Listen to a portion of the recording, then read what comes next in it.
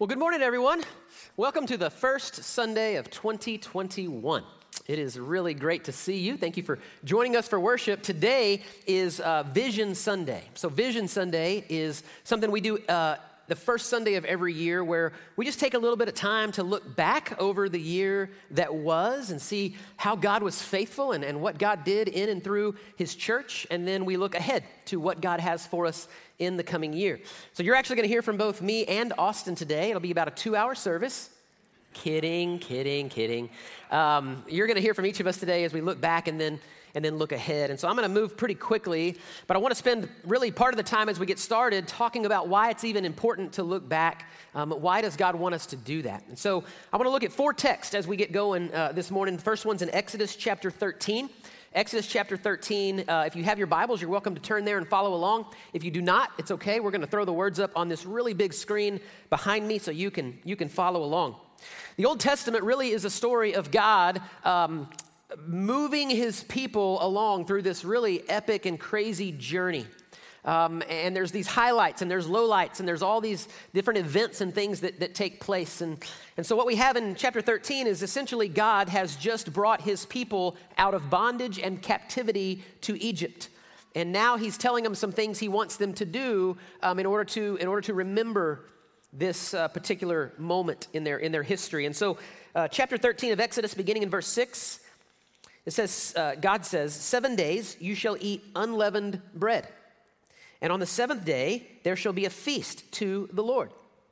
Unleavened bread shall be eaten for 7 days. No leavened bread shall be seen with you. No leaven shall be seen with you in your territory. You shall tell your son on that day, it is because of what the Lord did for me when I came out of Egypt. And it shall be to you as a sign on your hand and as a memorial between your eyes, that the law of the Lord may be in your mouth. For with a strong hand the Lord has brought you out of Egypt. You shall therefore keep his statute as its appointment time from year to year. So God brings his people out of bondage, and then he says, okay, now I want you to stop. I want you to have this festival, this celebration. I want you to have no leavened bread. Why? So that when your son asks in future generations, you say, because the Lord brought us out of Egypt, okay? Moving forward a few pages to the right in Exodus chapter 16. Well, now the people are wandering around. They're making their way to the promised land. How is God going to provide for his people? Well, some of you know the story. Actually, God causes manna, it's like bread, to fall from heaven. That's how they're fed. They're fed literally because it like rained bread, which would be pretty awesome if it was like raining chips and salsa or something. That'd be really cool. Here's what happens. Verse 32 of Exodus 16. So after God feeds them with bread from heaven, Moses said, this is what the Lord has commanded. Let an omer, that's an amount of the manna, be kept throughout your generations, so that they may see the bread with which I fed you in the wilderness when I brought you out of the land of Egypt. And Moses said to Aaron, take a jar and put an omer of manna in it and place it before the Lord to be kept throughout your generations. As the Lord commanded Moses, so Aaron placed it before the testimony to be kept. And so now they're to keep some manna. Why? So that they can look at it, they can remember God's provision, again, God's faithfulness when they were needing to be fed, when they were making their way to the promised land. We'll move a little bit further. Look at Joshua chapter 4. Joshua chapter 4, now you've got the nation that needs to get across the Jordan River. It was a pretty big river. How are they going to get all the people across the river? Well, as God, again, there's another miracle where as the ark of the Lord goes, the waters, God holds back the waters so the people can cross. And then what are they going to do? Well, Joshua chapter 4, verse 5. And Joshua said to them, pass on before the ark of the Lord your God into the midst of the Jordan, and take up each of you a stone upon his shoulders according to the number of tribes of the people of Israel, that this may be a sign among you, that when your children ask in time to come, what do those stones mean? Then you shall tell them that the waters of the Jordan were cut off before the ark of the covenant of the Lord. When it passed over the Jordan, the waters of the Jordan were cut off. So these stones shall be to the people of Israel a memorial forever. So God does this amazing thing for them, and then they're to stop, and they're building this sort of stone memorial to remember God's faithfulness. We'll look at one more text in 1 Samuel chapter 7. Israel is being attacked by the Philistines, kind of their arch enemies, if you will. They are outnumbered. The Philistines were known as great warriors. And so here's what happens in 1 Samuel chapter 7, verse 10. As Samuel was offering up the burnt offering, the Philistines drew near to attack Israel. But the Lord thundered with a mighty sound that day against the Philistines, and he threw them into confusion, and they were routed before Israel. And the men of Israel went out from Mizpah and pursued the Philistines and struck them as far as below Beth-kar. Then Samuel took a stone, and he set it up between Mizpah and Shin and called its name Ebenezer, which means stone of help. For he said, the Lord has helped us. And so the Philistines were subdued. They did not again enter the territory of Israel, and the hand of the Lord was against the Philistines all of the days of Samuel. I could go on and on and on, but here's the point. God is bringing his people on this epic journey, and if you notice, every time God does something really big for the people, he tells them to stop and to remember and to celebrate his faithfulness, right? Why, have this festival, this ceremony every single year, this holiday to remember God's faithfulness? Man, why keep an omer of manna? Well, to remember God's provision. Well, why set up all these stones? Well, to remember that God's the one that helped you get across the river. Well, why set up the Ebenezer stone? Well, remember that God helped you and God brought the victory against the Philistines. And so you see this epic journey that they're on at every moment, at every phase, God's saying, now stop, remember, and celebrate. Here's the thing. Before God's people could move forward with the next part or the next phase or the next thing that God had for them, they were to stop, celebrate, and remember God's faithfulness, God's goodness, God's provision, and God's victory in the previous part of their journey. Now, why is that important? Why do you think God wants his people to stop and remember his faithfulness in the past? I think there's several reasons, but I'll tell you a brief story of my ministry life, and hopefully it'll maybe bring to light at least one of the reasons. So when I was a senior in high school, or right before my senior year, our youth pastor resigned. And our church made the decision they weren't going to quickly rehire that position. They were going to take their time over the course of the year to make sure they got the hire right. And so for that year, we essentially did not have a youth pastor. And my dad, who was the pastor, came to me and said, hey, you're a senior, you're kind of a leader. How would you feel about taking on some responsibility, helping plan some events and coordinate some activities, maybe teach some Sunday school and some discipleship. You can preach at our student service. And my first thoughts were, I don't think I can do that. I don't think I'm ready for that. I feel woefully unqualified as a student myself to step in and be like a student leader. Long story short, God blessed, God worked, God, I feel like used inadequate Dave. And it was a great year. And honestly, God used that season of my life to help sort of plant some seeds in my life, in my mind, that maybe ministry is what God wanted me to do. Now, fast forward a few years later. Between my sophomore and junior year of college, I get a call from the pastor of the church that I was attending while I was in school. And he says, our youth pastor resigned. How would you feel about interviewing for our youth pastor position? And again, I had the same thoughts. I don't know if I can do that. I don't feel ready for that. I feel woefully inadequate to take on that role as a student still. But I remembered the faithfulness of God from a few years earlier. I remembered how I felt back then and how God still worked and moved. And so I said, okay, let's give it a shot. Let's do this. And it was a fruitful time. We had a great ministry there for years, and I saw hearts and lives changed, and it was wonderful. Fast forward about 7 or 8 years later, I'm speaking at a student camp when a friend of mine calls me and says, how would you feel about helping to plant a church in Central Texas? And again, the same thoughts and feelings flooded through my mind. I don't think I can do that. I feel woefully inadequate to do something like that. I don't think I'm ready, but remembering God's faithfulness from a few years earlier, remembering God's faithfulness from even way back to high school, gave me the strength and courage that I needed to go, okay, let's give it a shot. You see, remembering God's faithfulness from the past often is what gives us the courage and the strength to move forward with what God has for us next.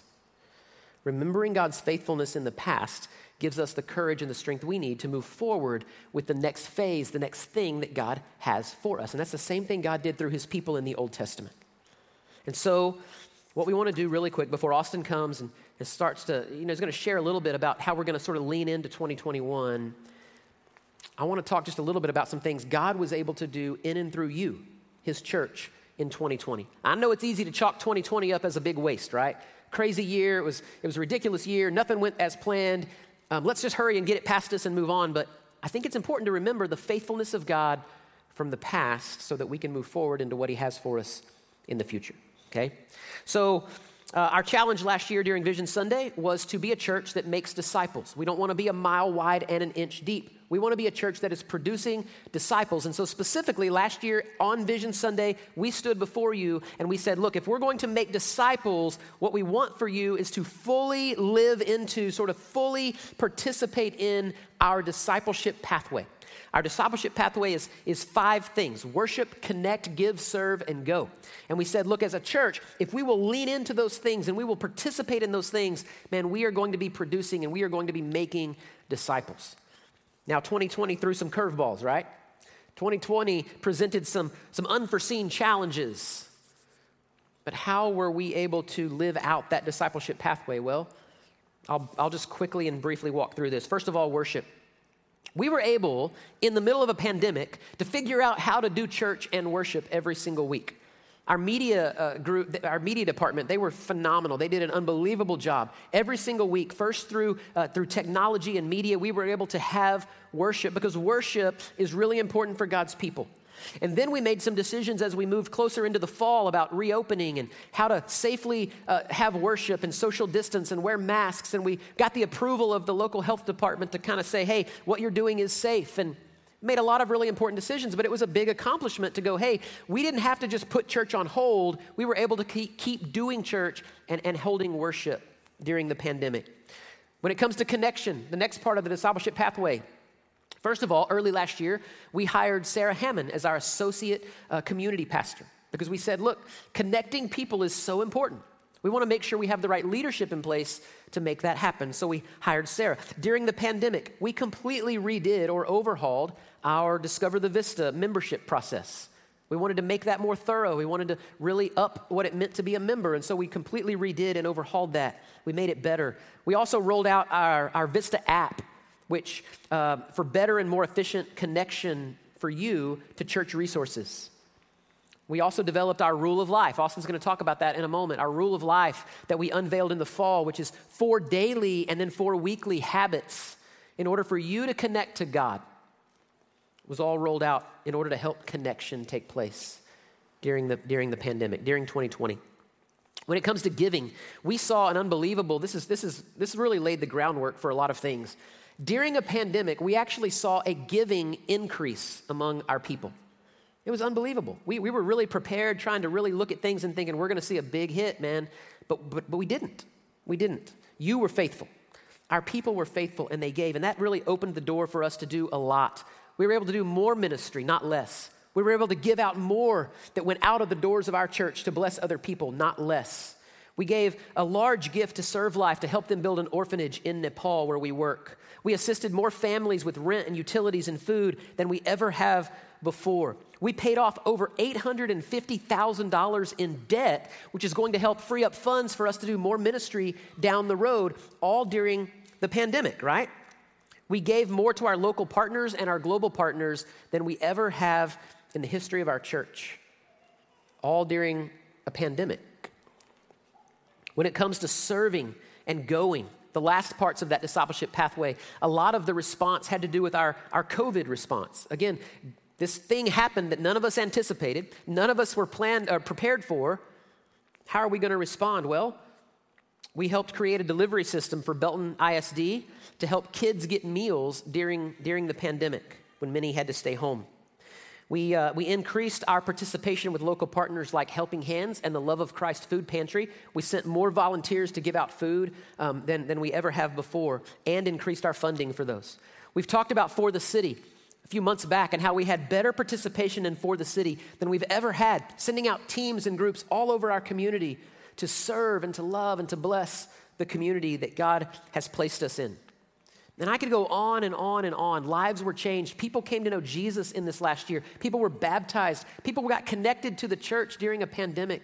And my point in telling you all of this is to just remind you of one simple truth, that often the point of struggle in your life Those points maybe of deepest hurt will often also become the points that provide the greatest opportunity for ministry for you.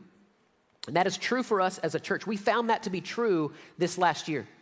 COVID happened, and yet rather than seeing it as this giant obstacle, we thought, you know what? What turns out is there was a great opportunity for us as a church to minister and love and serve. And I'm telling you, the same is true for you. That point of greatest struggle and greatest need for you may just be the point of greatest opportunity for ministry in your life. So Austin's going to come and he's going to talk to us a little bit about 2021 and where we're heading. But I wanted just to remind you briefly, 2020 was not a waste. God was at work. God was moving. And for all that God did and all that God accomplished through his church, we just wanted to stop, kind of set up our Ebenezer stone, if you will, and say thanks be to God for his goodness. Good morning, everybody. Happy New Year. It's wonderful to see you. If we haven't met before, my name is Austin. I'm one of our lead pastors here. I have always loved Vision Sundays, one of my favorite Sundays of the year, because I love talking about vision. You know, I love like painting the big picture, standing on top of the mountain, reminding ourselves where we've been and dreaming about where we're going to go. And that kind of vision is really, really important. As wise old Solomon reminded us a couple thousand years ago, this is Proverbs 29, verse 18, where there is no vision, the people perish. You've got to have vision. Or much more recently, the theologian James Smith has said that we humans, we're like existential sharks. It's a good phrase, isn't it? Existential sharks, meaning that just as a shark has to be swimming in order to live, get the water passing through its gills to get the oxygen, so we humans always have to be moving towards something, have to be swimming towards something, have vision pumping through our gills, or else we suffocate and we sink. And so, yeah, I love talking about vision. And yet, I found preparing for Vision Sunday 2021 very difficult, because we all just lived through an entire year of 2020 mocking all of our dreams and visions, right?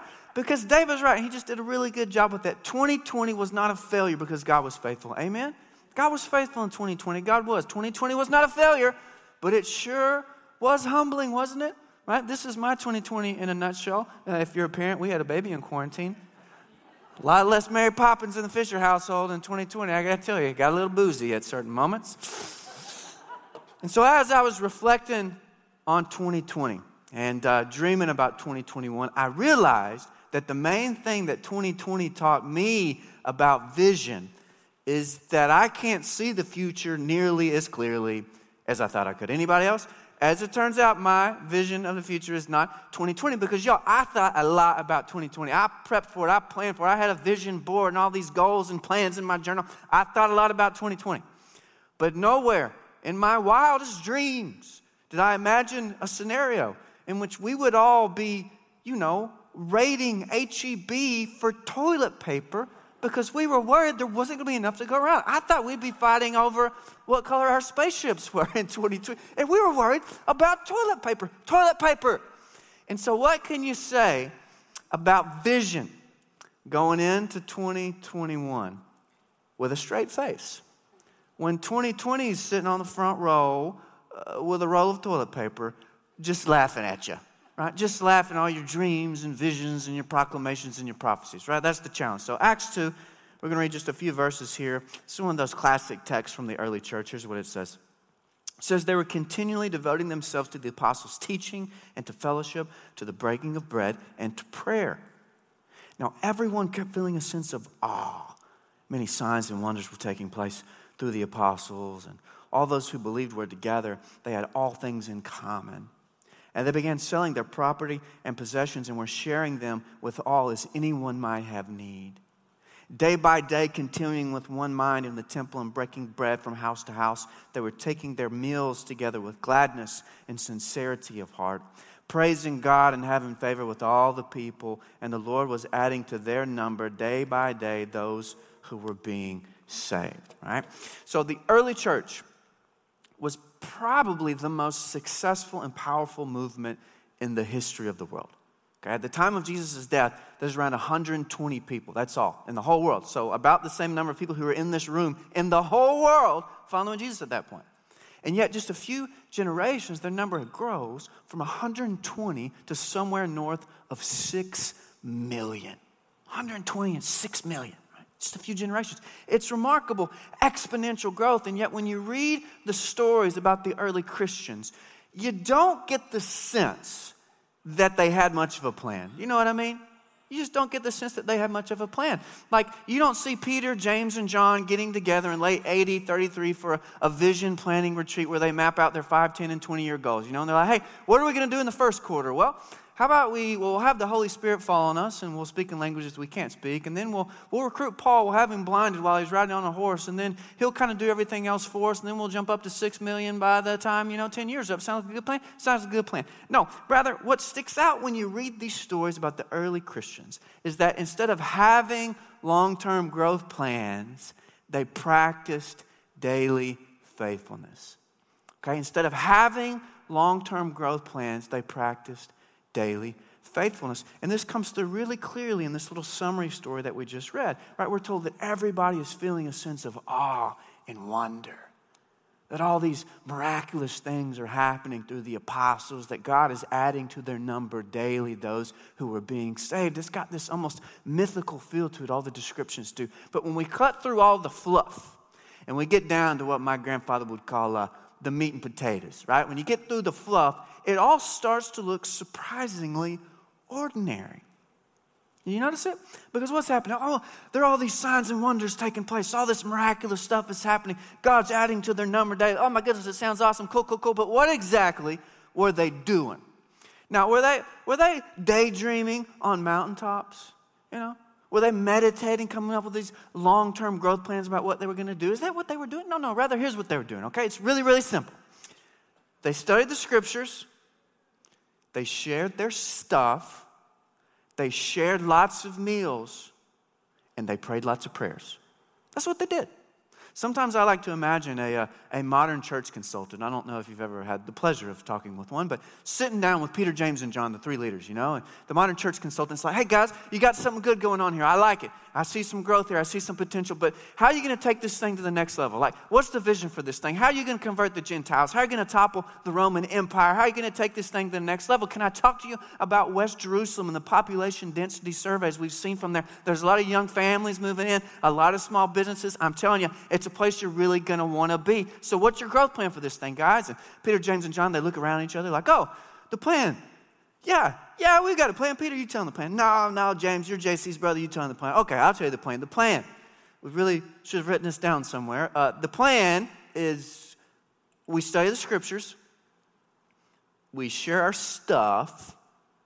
We share lots of meals. What was the fourth one? Oh, yeah. We pray lots of prayers. That's it. That's the plan. And the modern church consultant's like, yeah, that's never going to work, man. Let me talk to you more about West Jerusalem. I'm telling you, it's a booming community. You want to get a church plant in over there. Now, to be clear, long-term planning is important. It really is. And if you don't believe me, just go talk to somebody about how much money you should be saving up right now if you want to send your kids to college one day. Spoiler alert, all of it. That's how much you should be saving up if you want your kids to go to college one day. It's very, very important, right? We need these moments of panoramic vision and elevation, but all that long-term planning and panoramic vision, it ain't going to do you any good if you don't know how to live today. And one of the things that really sticks out when we read these stories about the early Christians is they knew how to live today. And here's what I'm getting at. Modern talk about vision tends to revolve around this idea that you need to come up with, like a grand vision for your life and then work backwards from there.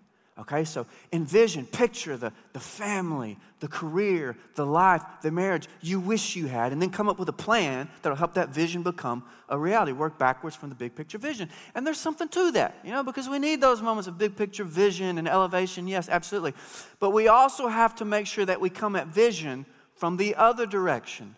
Meaning that instead of just having a grand vision for your whole life and then working backwards from there, we also have to come up with a simple, concrete vision for a day, a single day, and then work forwards from there. Because I know a lot of people, namely myself is the person I know best, who have a vision for their entire lives, but they don't have a vision for a day. I know people who have these grand visions of flourishing families and careers and marriages and houses. They got a vision for all that stuff. But they don't know how to pray. They don't know how to pray. They got visions of changing the world, making the world a better place.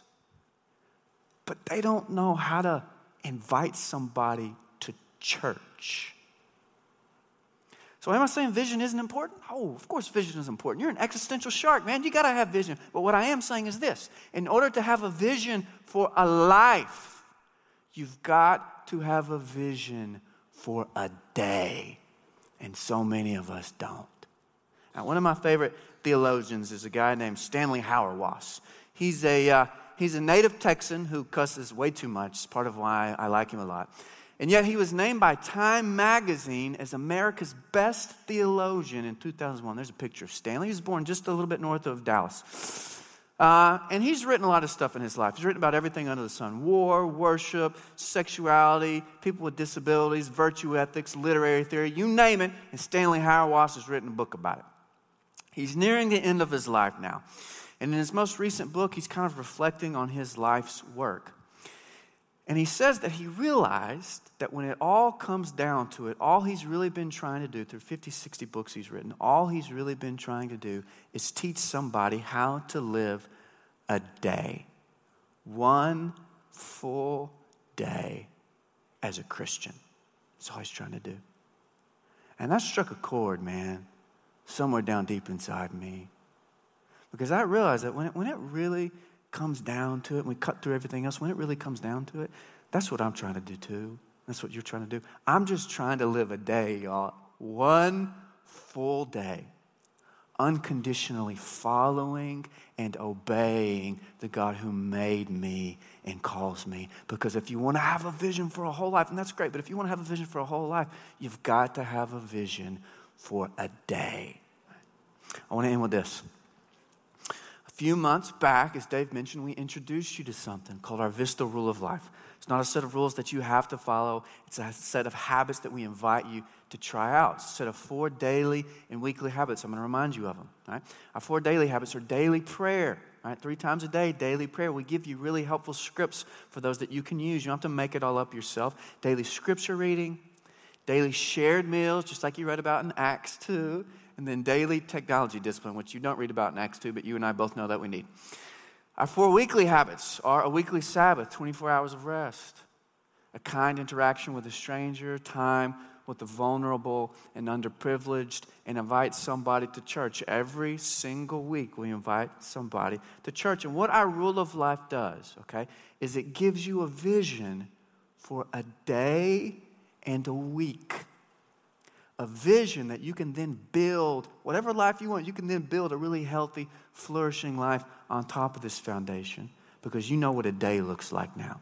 You know what a week looks like now. And so, there are all sorts of dreams and visions that I know we all have for 2021. And 2020 was rough, so I hope, that all your dreams come true. I know I sound like a mix of Oprah and Joel Osteen there, but I hope that all your dreams and visions come true in 2021. But I'd also like to invite you and yours to join us in making 2021 a year, okay? Where we learn how to spend our lives following Jesus by learning how to follow him for a day, one day at a time, okay? Let's pray. Gracious God, thank you for the gift of another day. Thank you for all my friends who are gathered here today, new friends, old friends. I am so grateful that you brought them here. And I pray that you would bless their faithfulness this morning. God, as we reflect on this past year, we reflect on your faithfulness. God, you never gave up on us. You worked in unbelievable ways, and 2020 was a very hard year. But God, you never left our side, and so we just pause and say thank you because we don't deserve to be here. We don't deserve to exist, to have breath in our lungs. As we look forward to 2021, it's easy to daydream and to get caught up in these things that we call vision, but a lot of times it's just excuses. A lot of times vision is the name we give our excuses. Excuses to daydream about the lives, the marriages, the friendships we wish we had, instead of tending to the lives, the marriages, the careers, the friendships we actually have. And so we pray that we would do that slow, patient work, God, of just daily faithfulness and attentiveness. We'd say our prayers, study the scriptures, share our stuff with these people who are our family, this family called a church. We pray all these things in Jesus' name. Amen.